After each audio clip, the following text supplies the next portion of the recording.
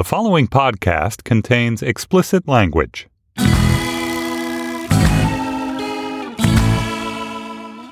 Hello!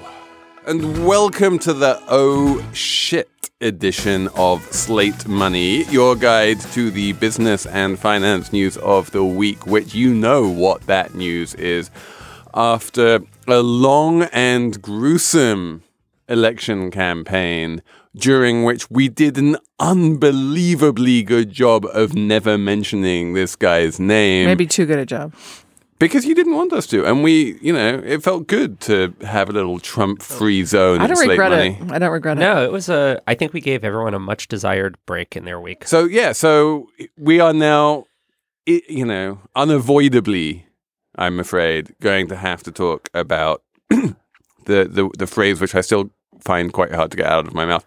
President Donald Trump. Voldemort has arrived. Anyway, yes, I am Felix Hammond of Fusion. I have here Cathy O'Neil, the author of Weapons of Math Destruction. Hi. And Slate Money Box columnist Jordan Weissman. Hello, everyone. And we are going to talk about some policy stuff because, I think the election is over.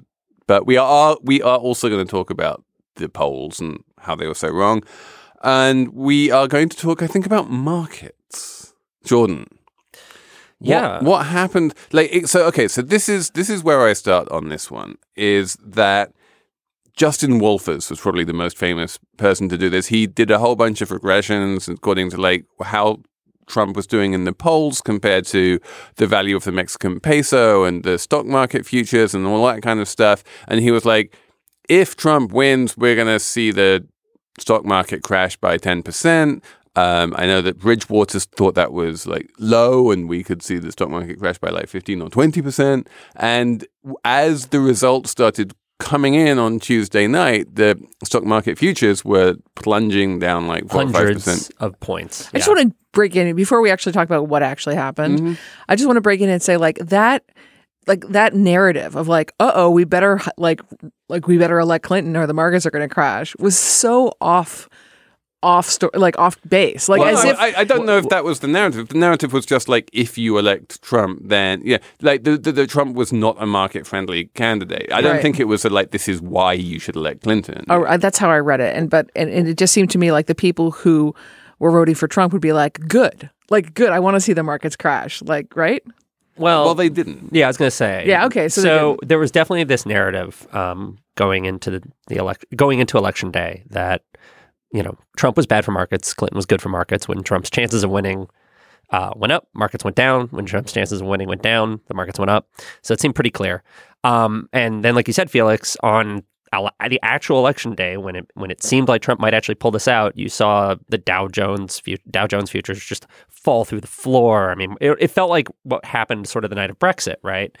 And Asian markets were down everything was down at first. But then the Mexican peso crashed through 20 for the first time ever. Hit an all-time low. It looked really bad. And then all of a sudden they started recovering. And I feel good because on that night I did tweet for a timestamp that I felt like markets were way overreacting.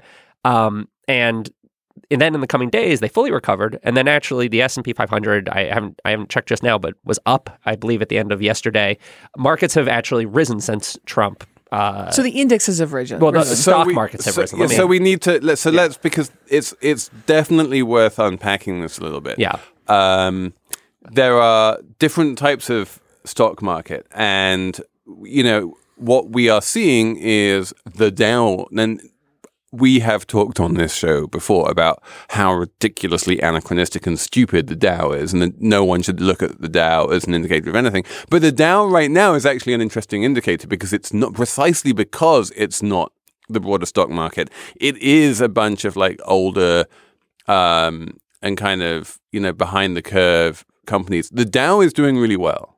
The NASDAQ, which is the more sort of tech-heavy index, is doing really quite badly. Not super badly, but it's down. The S&P 500, which is the market as a whole, is up, but not nearly as much as the Dow.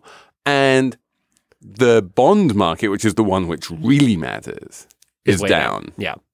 What do you mean by really matters? To who? I was going to say, I think it signals different things, right? So here's my theory of of the case, and I think it's pretty much the mainstream theory, which is that if you are actually paying attention to what Trump was saying during this election, what few policy pronouncements he offered, and not just his general erratic behavior, it was pretty clear he had a sweeping corporate-friendly agenda. He wants to massively deregulate banking by rolling back Dodd-Frank. He wants to massively deregulate the fossil fuels industry by rolling back the Clean Power Plan, amongst other things. And he wants to give massive corporate tax cuts, which are directly valuable to shareholders. And he wants to repeal Obamacare, Yeah. which was trying to bend the cost curve on healthcare. So like now, as healthcare costs go up, that's going to be really good for the healthcare industry. All of these sectors did really well in the stock market. Yeah, and so if you're an investor, you stop and you get over the initial shock of what happened and the initial sense of fugue, right? And then you realize, oh, wait, I might actually these companies are going to make more money. They are going to pay bigger dividends. I'm going to probably be able to pay less on my capital gains. Right now, stock values, especially in these particular industries, are going to be kind of unleashed. Our stocks are looking really good. And so there's reason for some people to be celebrating. And, you see specific, you were talking about how, different indexes have performed differently. You also definitely see that on, in specific industries. So my friend, private prisons. Yeah, exactly. My friend Mike Konskol at the Roosevelt Institute went and did a few tabulations yesterday. And he noticed that the biggest banks, like I think the 8 biggest banks, had added $53 billion in market cap alone. I was just having dinner last night. This is going to sound horribly name droppy, but with a guy who was on the boards of both Morgan Stanley and Merck, and he's like, one went up 20% and the other one went up 25%. It's like, what the hell just happened? He was this huge Clinton supporter. But so what was his explanation? Well, I mean, exactly that. But I want Jordan to answer your question, Kathy, about bonds. which is the bonds, because the bonds are the thing which really matters. Famously, Jim Carville, I think it was, says that like if he ever gets reincarnated, he wanted to come back as the bond market because it's the most powerful thing in the world. So the bond market, yields are rising. Which means bond prices are falling. And that signals people now are expecting inflation, finally. And you're seeing it like tips, inflation break-evens kind of rise. They're all very quickly. To translate into English, there are these things called Treasury Index-Protected Securities, normally known as TIPS, which pay the rate of inflation, whatever that is, as their coupon, plus or minus a little bit. And what you can do is you can compare the yield on these tips to the yield on treasury bonds and get what's known as break even, which is basically the expected inflation rate. And that expected inflation rate has been going up. And there's been a bunch of talk in the market because the market reporters generally think of bonds as an asset class. They're like, this is a place where you put your money and you get a return. And if the price of bonds go down, everyone who's invested in bonds starts shedding tears and goes, oh, this is very bad. But I think the broader picture is, that we have been massively undershooting our inflation targets for living memory, or at least since the crisis. And that if there is genuine hope and expectation that inflation is going to start going back up to the kind of 2% that the Fed ostensibly wants, that is probably good for the country, no? Yeah, I mean, to be really simple about it, investors, a lot of people are expecting a big fiscal stimulus from Donald Trump. This is something, right, we've been talking about for years. Everyone's been wanting governments to spend money to revive their economies and inflate GDP growth. And now there's been, Trump has campaigned on this idea. He's going to do a giant infrastructure bill of some kind, which we will get to. And beyond that, the Republicans in the House are talking about these massive, massive tax cuts, which at the very least are going to lead to, well, it's going to put money in the pockets of rich people, but it's also going to lead to more government borrowing, which leads to, generally speaking, more inflation as well. So explain this to me. Well, I want to just dumb it down even further because that got pretty dumb. I appreciate that. Thanks, Kathy.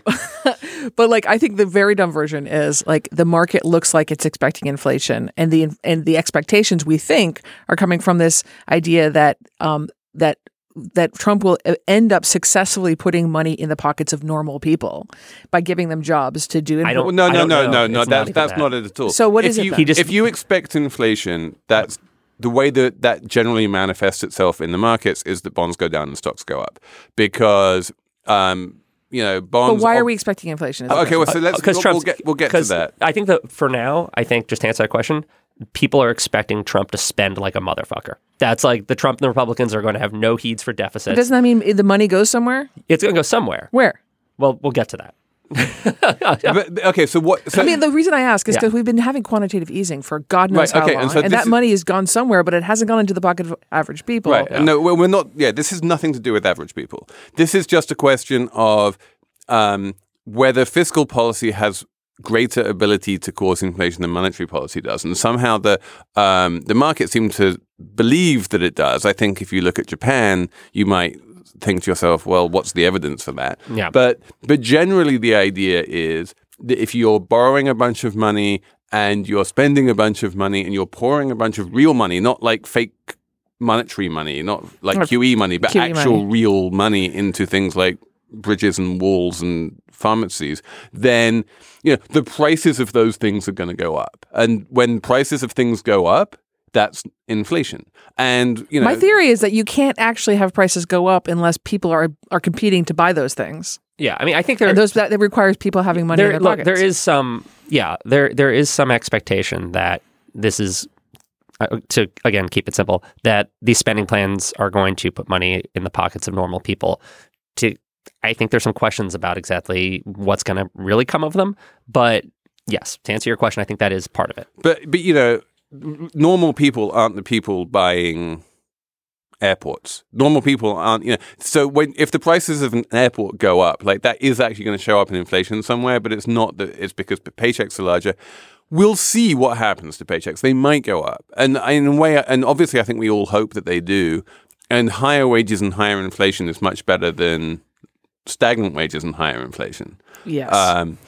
But honestly, I feel like this kind of, I hesitate to call it optimism, but expectation that Trump is going to be able to create inflation where like no governments around the world have been able to create inflation for the past decade is maybe a little bit unrealistic. I mean, I think one of the interesting things here, though, is, the Fed used to talk about needing to be, or people used to talk about the need for the Fed to be sort of credibly irresponsible, believably irresponsible. They would have to believe that the Fed really would just, kind of put the pedal down on monetary policy until they saw inflation.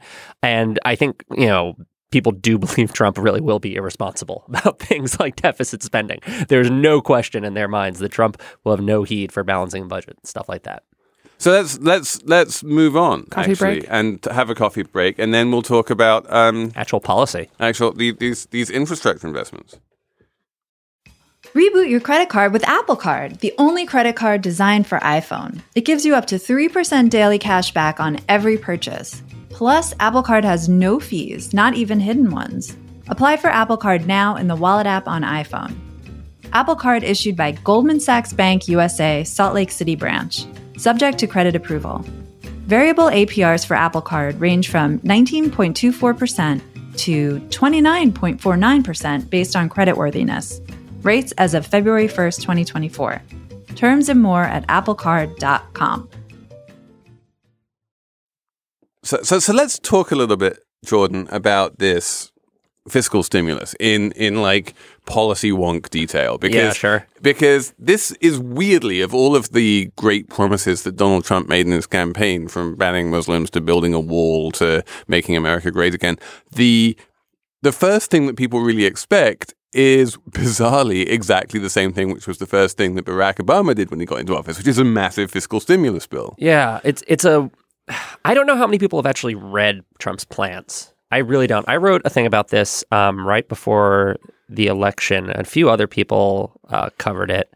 But he actually, his advisors, Wilbur Ross, who, he's a famous private equity guy, and Peter Navarro, he's an economist out in the University of California, Irvine. He's mostly known for trade issues these days. Put out an explanation of what his infrastructure plan was going to be. And it was not New Deal style or even Barack Obama style, just straight government spending on roads and bridges and schoolhouses and whatever not. It was actually basically a series of tax incentives. It's really a little less than $200 billion in tax credits, which are meant to incentivize private infrastructure development or maybe public-private partnerships. So think like... So you wrote a piece, for example, that said, like, instead of raising taxes to build roads, we're going to incentivize private companies to build roads and then charge people to drive on them. Yeah, exactly. It's basically but either way, it's a privatization. It's private roads, private bridges, private toll roads, things like that. And it's not what a lot of people probably have in mind right now. It's meant to, again, get kind of states to work with a bunch of Wall Street investors to fund maybe their new water plant. Who the hell knows? But wait, hang on a sec. But like putting the mechanism to one side, what we are talking about is trillions of dollars in spending on infrastructure, on airports, on roads, on sewage systems. And you can quibble with the mechanism, but it's a fiscal stimulus which is going to create an improved infrastructure for the US, no? I think so. I've talked to some I've talked to some liberal economists because typically they're the ones who are interested in things like fiscal multipliers and stuff like that. And they seem fairly confident that, this will have some sort of stimulative effect.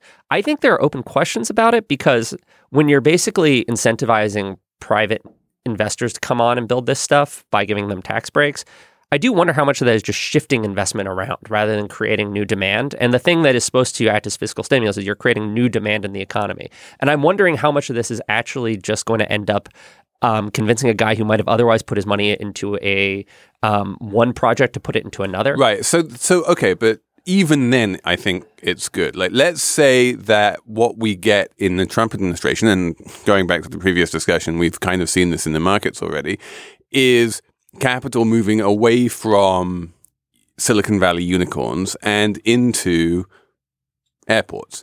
I think that is a good thing. Well, okay. So the mechanism actually does matter. I'm going to go back to that because as Jordan said in his wonderful piece before the election, if you're saying it's all privatized, then you really are incentivizing these private companies to look at which roads will give them the biggest profit in the end. And the answer might very well be roads that rich people use, not roads that poor people use. So theoretically, we could see this becoming, the roads in poor neighborhoods becoming shittier and shittier, and the roads in rich neighborhoods getting fancier and fancier. Well, right, which is Pareto better than what we have right now, which is the roads in all neighborhoods getting shittier and shittier. Well, I mean, yes, I think that is true to some extent. I think that's a short-term view. I would say. So here's I think we're still living in cognitive dissonance. Yeah. Like let's be fair to ourselves. Let's be kind to ourselves.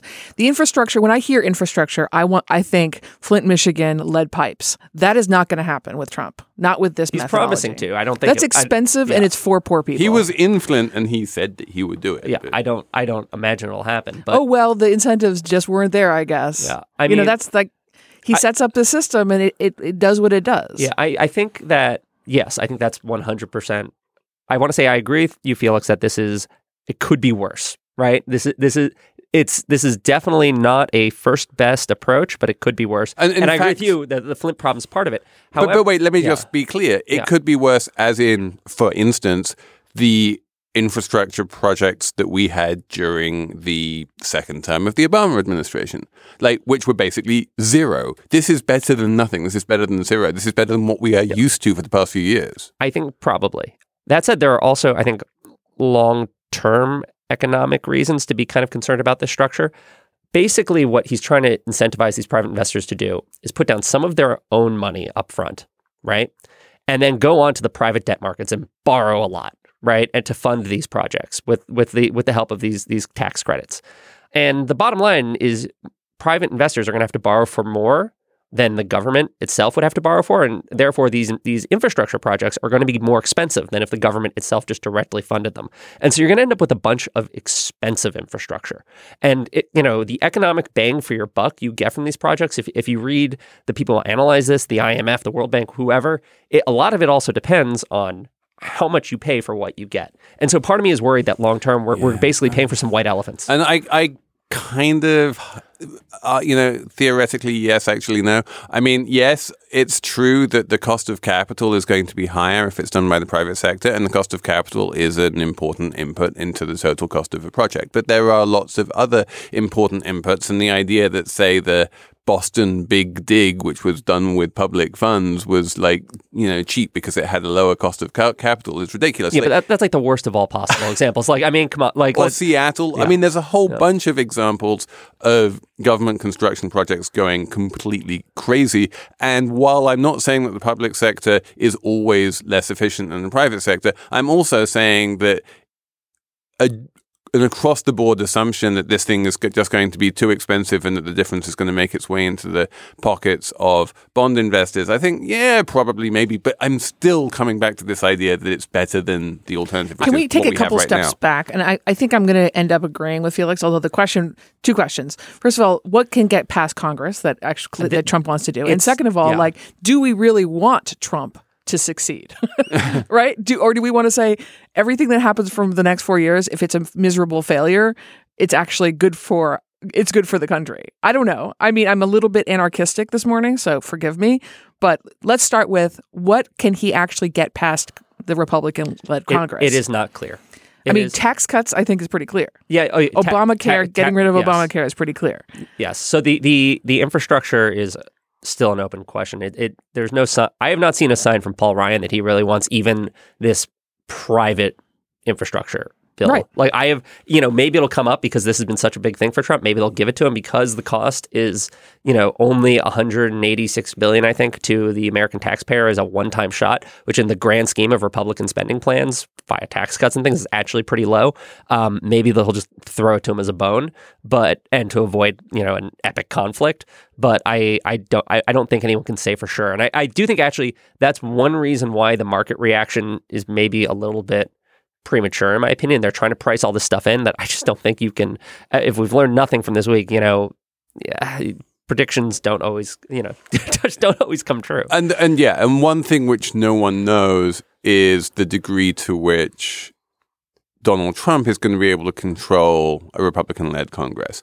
And he, everything that we've seen since the election has pointed to the fact that he is the undisputed leader of the Republican Party right now, which is kind of terrifying. But his ability to basically tell Congress what to do rather than simply be this automaton who signs whatever bills the Republican Congress sends to him is yet to be determined. Yeah.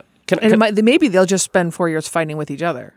I don't know about I doubt that. I do think that this kind of segues into a broader point about what we can expect from the Trump administration and how I do think he will work with the Republican Congress. Again, it also applies to this infrastructure bill, which is basically about private spending. It's the privatization of roads and bridges and things like that. A lot of the Republican agenda, and I think Trump's agenda, is going to be about the privatization of American life. Maybe not Medicare. Paul Ryan's actually making gestures towards that about voucherization, maybe doing Medicare reform. I don't know if Trump will allow that because he said he would not touch Medicare during the campaign. Maybe he'll go back on that. But I think this is going to be a heyday for, again, private prisons, private for-profit colleges, private roads.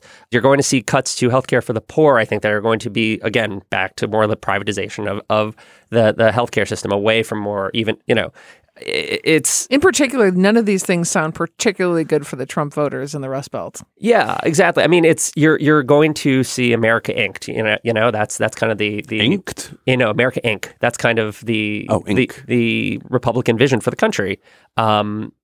Private market solutions, quote unquote, for everything. And I don't think Trump is philosophically opposed to much of that. So I think that they're going to get along better than a lot of the people who are predicting fireworks between Trump and Paul Ryan are suggesting.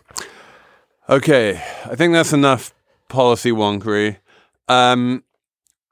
This episode of Slate Money is brought to you by Wondery, which is a podcast company, and it makes a podcast called The Best One Yet, and it is a daily podcast hosted by Nick and Jack, who serve up 3 of the most interesting business news stories every day, and why you need to know them in just 20 minutes. Do you want to hear about the $100 wedding dress that saved Abercrombie, or which real tech acquisitions like Game of Thrones, or the one financial equation that can finally solve climate change? That's the kind of stuff you find on The Best One Yet. So be in the know this year by starting your morning with the best one yet every weekday. Follow the best one yet on the Wondery app or wherever you get your podcasts. You can listen ad-free right now on Wondery Plus. And for more deep dive and daily business content, listen on Wondery, the destination for business podcasts, with shows like The Best One Yet, How I Built This, Business Wars, and many more. Wondery means business. Kathy. Yes, sweetie. Let's put this whole policy wonkery aside and start getting into the data crunching, because this is your thing. Yeah, I mean, and data is everywhere. So data's in the market, and we could even, like, I was thinking when we were talking about the baked in assumption of inflation, and you can, besides sort of inferring the expected inflation, you could also infer the expected a probability that all this stuff will go through, the infrastructure spending. And it seems to me like I have no fucking clue what's actually going to happen with Trump. And nobody does. And this is, I think, one of the very interesting things which we didn't mention in the segment about the markets, but is important, is that just because the markets went up doesn't mean that the risk has gone down. So what you have with Trump, and I think everyone can admit this, is much higher downside tail risk. Yes. There's a bunch of like crazy apocalyptic things which have become more likely now. And you can see that in the prices of like second order derivatives, but where you can't see that is in the actual indices themselves. That's right. And so... And it should be said that derivatives traders love uncertainty. That's where they make their money. Exactly. So they're happy. They're happy because they're like, oh, Trump is crazy. So we have no idea what's going to happen, but we're going to make a lot of money or lose a lot of money. But if you're like think that way. If you're Nassim Taleb right now, or any number of other derivatives traders, what you're doing is you're buying a huge number of deep out of the money options, most of which are going to expire worthless, but some of which are going to make you millions. Yes. So let's talk about polling. Now, I just want to preface this by saying I hate polling. I hate it. Here's what I want us to do before we talk about what went wrong with everybody's polls and everybody's predictions on who would win the presidential election. I want us to just reckon on the number of man hours that have been spent in the last year and a half on polls. Like just how much time has been spent for people thinking about polls and guessing who's going to win, and it was always Hillary Clinton. What a fucking waste of time. And there was this thing called ADA. So Kathy, why don't you tell us what ADA was? Because this is amazing. ADA was the name of Clinton's secret algorithm. Do we think ADA was a weapon, a WMD? So I don't think ADA by itself was a WMD, a weapon of mass destruction, which requires it to be secret, destructive, and important. Because I actually don't think it was not important and destructive enough. I think polling as a whole is interesting, and I think the destructiveness of polling as a whole is that, again, we're wasting so much time talking about it that we talk about who the college-educated white Iowan woman between 44 and 55 is thinking of voting for, but we don't talk to that person, ask them what they think. You know what I mean? We're not actually talking about issues. We're talking about who they might vote for. So and it's a bullshit conversation, and it's a waste of time, and it destroys actual conversations. I'm sorry I took us off a little bit off of ADA, but go ahead. Yeah. So ADA is like one of those kinds of things that just wasn't discussed in the general public because it was secret and it was owned by the Clinton campaign. And it was much more complicated than just a poll. It was based on lots of data, and polling data in particular, but it was used to decide where Clinton should go have a fundraiser, where Clinton should go talk to the crowds, and which states were at risk, which swing states were at risk, and where she should advertise, she should advertise television versus what on the internet. I mean, it was her strategy. It was just like it was her whole map was based on this algorithm. An enormous amount of faith into it. Yeah, and I mean, and to be fair, there's no particular reason to believe that it was wrong, that like some omniscient ad buyer and strategist armed with the same amount of money could have created a better outcome, doing something else. I think that ultimately the people voted. And this is the way that democracies work, is that you are given a choice between two choices, and then you pick the one you want to vote for. And then whichever one of those two choices, has the most people, put the popular vote aside,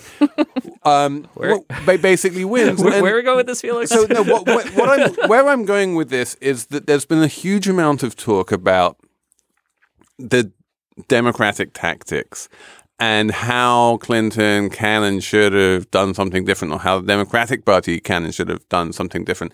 And what I'm saying is, ultimately, I think this was a very obviously clear-cut choice in the election between two very, very different visions for America about what it should be and what it could be. And I feel that that's all that you can really hope and expect a politician to be able to do, is lay out their stall very clearly to everyone that matters. And they both did that. And then it was up to the people. I agree with you. What you're saying is that bad polling didn't lose Hillary Clinton this election. She lost this election for lots of reasons. But it because wasn't the bad American polling. people didn't want to vote for her. That's why. That's right. That's Yeah. right. And because some people wanted to vote for Trump. And, but I agree that polling was not the reason that she lost. It was a huge distraction, and they were wrong, and they should have known better. I'm going to argue, because they're going to say that it was like this unknown about, basically what was going on was there's actual bias in the polls. And there was bias in the polls that because Trump, part of his campaign was don't trust pollsters, don't trust the media, don't talk to those people. So people either lied to them, or said they were undecided, or just refused to talk to them. I don't know if we know the extent to which that's true, but I will say I think it is true, and I think the evidence that we have that it was true is that the Brexit polls were off by a lot, and these polls were off by about the same amount. I think we're okay. So first off, we should talk about which polls were really truly wrong. I think the average by the end for.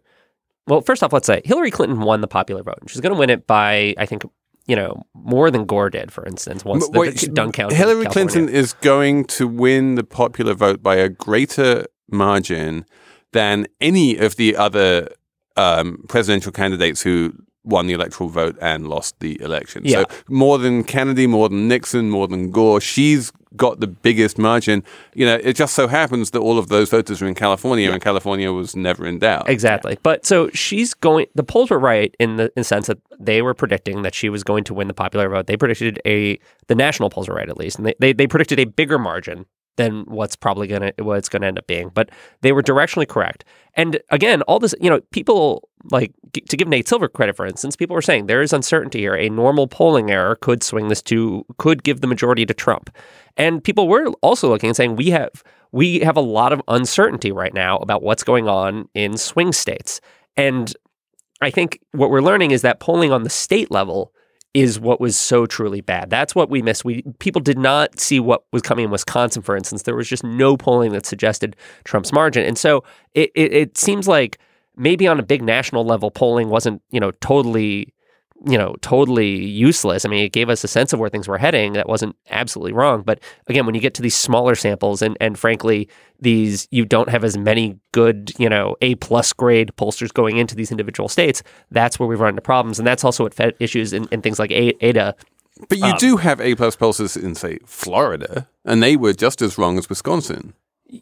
It wasn't the pollsters' fault, guys. It was because people didn't trust pollsters and didn't want to talk to them. So Kathy, can I ask you a question? Because there's this idea, I can't remember who came up with it, that the Republicans are really big on truthiness, that wonderful word which was invented by Stephen Colbert. And then the Democrats, at least since 2012 and Nate Silver, have reacted by embracing factiness. And they really love fact checks, and they really love data, and they really love polls, and they wind up wanting to quantify everything and decide whether it is right or wrong. And that factiness winds up missing something unbelievably important. Thank you for saying that. Yes. And here's the thing. And I'd say this to everyone who ever wants to hire me as a data scientist, which I say to them, what you want to predict is unpredictable with data science, because what they always want to predict is something that has never happened before. And Trump has never happened before. We do not have data on Trump. So we cannot predict it with any degree of likeliness. Now, if we had polls that said Trump is ahead by 15 points, then the data would be so strong that we would have known the truth, right? Yeah. We didn't have that. It was close, and it always has been close, and we should have just fessed up and said, let's just wait and see. And the other thing, as you say, precisely because he's unprecedented, what you can't do, and this is a little bit like the models which said that house prices would never go down nationwide before the crisis, which everyone used to price their mortgage-backed securities, that you can never price in or put an accurate probability on something which has never happened before. Exactly. And so, a nationwide houseful, everyone kind of maybe thought that perhaps there was some kind of probability you could put on that, but no one knew what it was because you can't look back through history and say, how frequent is this? Because the numerator is 0. The number of times that the United States has ever elected Donald Trump before this week was 0. And so you can't put a probability on that. And the closest thing we have to precedent is actually Brexit. And we know that it was badly off, so we should have suspected that. But to be fair, what did the Brexit people, the polls before Brexit had no precedent for this. Well, I feel like now there's 2 data points. So the future European elections will have some, 2 data points to go with. So I want to push back on the idea again that even the Brexit polls were that off. If you were watching them in the lead up to that vote, they were close. They were wrong in the end. They had, I think, on the eve of the vote, they had stay winning, but it wasn't a big gap. And so what I think it was enough for it to be wrong. Yeah. Well, so here's what I think. I think my defense of polling and these kinds of predictions will be this. You're right. They can't give us these fine gradations. They can't give us the illusion of certainty is sort of an evil that we need to push back on. But I do think they can give you the broad sense of, is this a likely event or is it an unlikely event? You can kind of binary, is Trump's win a totally unlikely event or is it a toss-up? And the poll should have been just telling us it's a toss-up. Yes. We don't know. So can you explain to me in that case, Jordan, why you had people like the Huffington Post saying there was a 99% chance exactly. that Clinton was going to win? So that's the thing. I think Nate Silver's poll performed in the end, because he was telling us in the end, even with the 70% number, he was still trying to tell people there is a chance this will happen. Do not write it off. Be prepared. He was saying that. Then you guys had Sam Wang at Princeton who were there is a 0% chance of a Trump win. And that's a question of the model and how bad your model is. I'm saying there is possible to model that at least says there is uncertainty here and identifies uncertainty, right? And I think what we have learned is that the uncertainty is bigger than almost anyone And it kind of makes me happy because I'm maybe next election we can talk about issues rather than stupid poll numbers. Chance would be a fine thing. Okay, A collision between a Chinese jet and an American spy plane. He came and rammed into our left wing. With relations increasingly strained, what are the chances of things spinning out of control? The Western world was asleep. I'm Gordon Carrera. I'll be exploring the friction in this most important of relationships and asking, has the West taken its eye off the ball? You cannot ignore China. From BBC Radio 4, this is Shadow War, China and the West. Listen wherever you get your podcasts. I'm going to lead off the numbers round with my number, which is 3. And this is something which I got from a well-connected journalist. This is not a public number, but this is the raw, unskewed exit poll number for both Florida and Pennsylvania. If you looked at the exit polls in Florida and you looked at the exit polls in Pennsylvania and you just asked everyone in the exit polls, are you voting Trump or are you voting Clinton? Those exit polls showed a 3-point lead for Clinton in both Florida and Pennsylvania. Now, when we publish all of the information that we're now seeing in exit polls about, this percentage of college-educated whites voted for Trump and blah, blah, blah, that's all sort of an unskewed version where they take the raw data and then they adjust it for the fact that they know that this many people actually wound up voting for Trump. But if you don't do that adjustment, then it's not just the polls in the run-up to the election. It's also the exit polls. It's people coming out of the polls and saying that they voted for Clinton when they voted for Trump, or looking at the pollster and saying, I might have voted for Trump, but there's no way I'm going to tell you that. Or just walking away. Yeah, exactly. Yeah, walking away, I think, is probably a huge part of that. So, I think that just tells us a lot. People have this idea that exit polls are more accurate than the polls in the run-up to the election. there's no reason to believe that's true. No, not at all. It's at best they can give us like a sense of the demographic breakdown on things, but even that I have trouble trusting a lot of it. Mine's just not even remotely econ related, but whatever. We've been wonky enough this episode. My number's 82, which is Leonard Cohen. That's my number. Oh. We're going to both talk about Leonard Cohen, though. Yeah. No, I mean, if you were It's the first time that's ever happened, I think, that we chose the same number. Yeah. I mean, as my wife and I were mourning this election last night, and also Leonard Cohen, we were sitting around listening to his version of Hallelujah. And one of his many versions of Hallelujah. Yeah, he had many versions. Yeah, the original one he recorded, which actually the production on it is I think is a little bit cheesy at points, but it's still such a great song. And how many guys actually wrote a real American standard since the 1960s? He's one of the few. Famous Blue Raincoat always makes me cry. Oh my God. That's the only problem with his music right now is it's so morose at points. Not all of it, but a lot of it is so morose that it's hard to listen to it when Trump has just won. It is. It's like adding insult to injury. Yeah, I mean, there's really one of his best songs is off of is literally about a guy standing in a room about to slit his own wrists. So I mean, it's. But if anybody is wondering if they can take any more and they want to try, watch McCabe and Mrs. Miller this weekend. It's a classic anti-Western film, soundtrack by Leonard Cohen. It's beautiful. Okay, so Kathy. Yeah. Since you don't have a number. Yes. You can. I can talk about something else. Talk about something else, which is even more important. Which is something that the three of us independently wrote about this week, which was what to do in this era of the Trump presidency. And the answer is protect people, and protect information. So I've been giving money to the Guardian for myself, like to journalism and to Legal Defense Fund and the ACLU. And I know both of you have been doing similar things. Yeah, I'm sure the listeners are doing that kind of thing. So please send us emails, tell us what you're doing, and we'll share your strategies. My idea that I wrote about and did was to take the unexpected rise in the stock market after Trump's win and take all of the profit that you made thanks to that unexpected rise in the stock market and give that to, well, in my case, I split it between the ACLU and Planned Parenthood. Yeah, I personally, I doubled my monthly donation to the Food Bank for New York City, partially because I've always really cared about that cause, but also because I fully expect the food stamp budget to be cut significantly in the coming years. And so I think making sure people can eat is actually going to become... Is that a national organization? Well, I mean, you can there are food banks all around the country. Yeah. I just happen to I think doing it in your own backyard is kind of a good way to build your own community, and that's important. I really do believe that obviously charity is not a replacement for the social safety net, but when the social safety net is under attack, it is absolutely essential. And so channeling your sorrows and your rage into charity right now is a way to maybe give yourself a sense of control, in this world and just do a little bit of good. It's so important. So please tell us what you're doing right now to try and make the world a little bit of a better place. And we're going to sum it up and put it up on the show page in some way or another. You guys came through for Doctors Without Borders last time when we talked about something like that. We'd love to, see a similar response.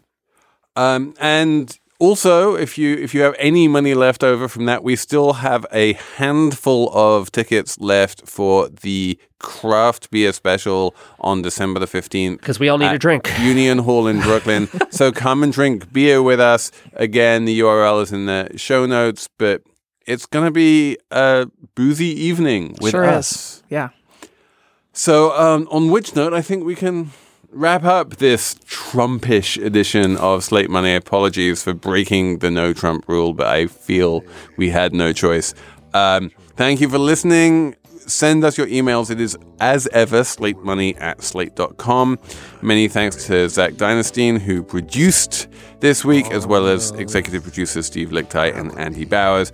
The entire Panoply roster can be found at itunes.com/Panoply, and we will talk to you next week on Slate Money. And if no leaves were on the tree, and no water in the sea, and the break of day had nothing to reveal, that's how broken I would be, what my life would seem to me.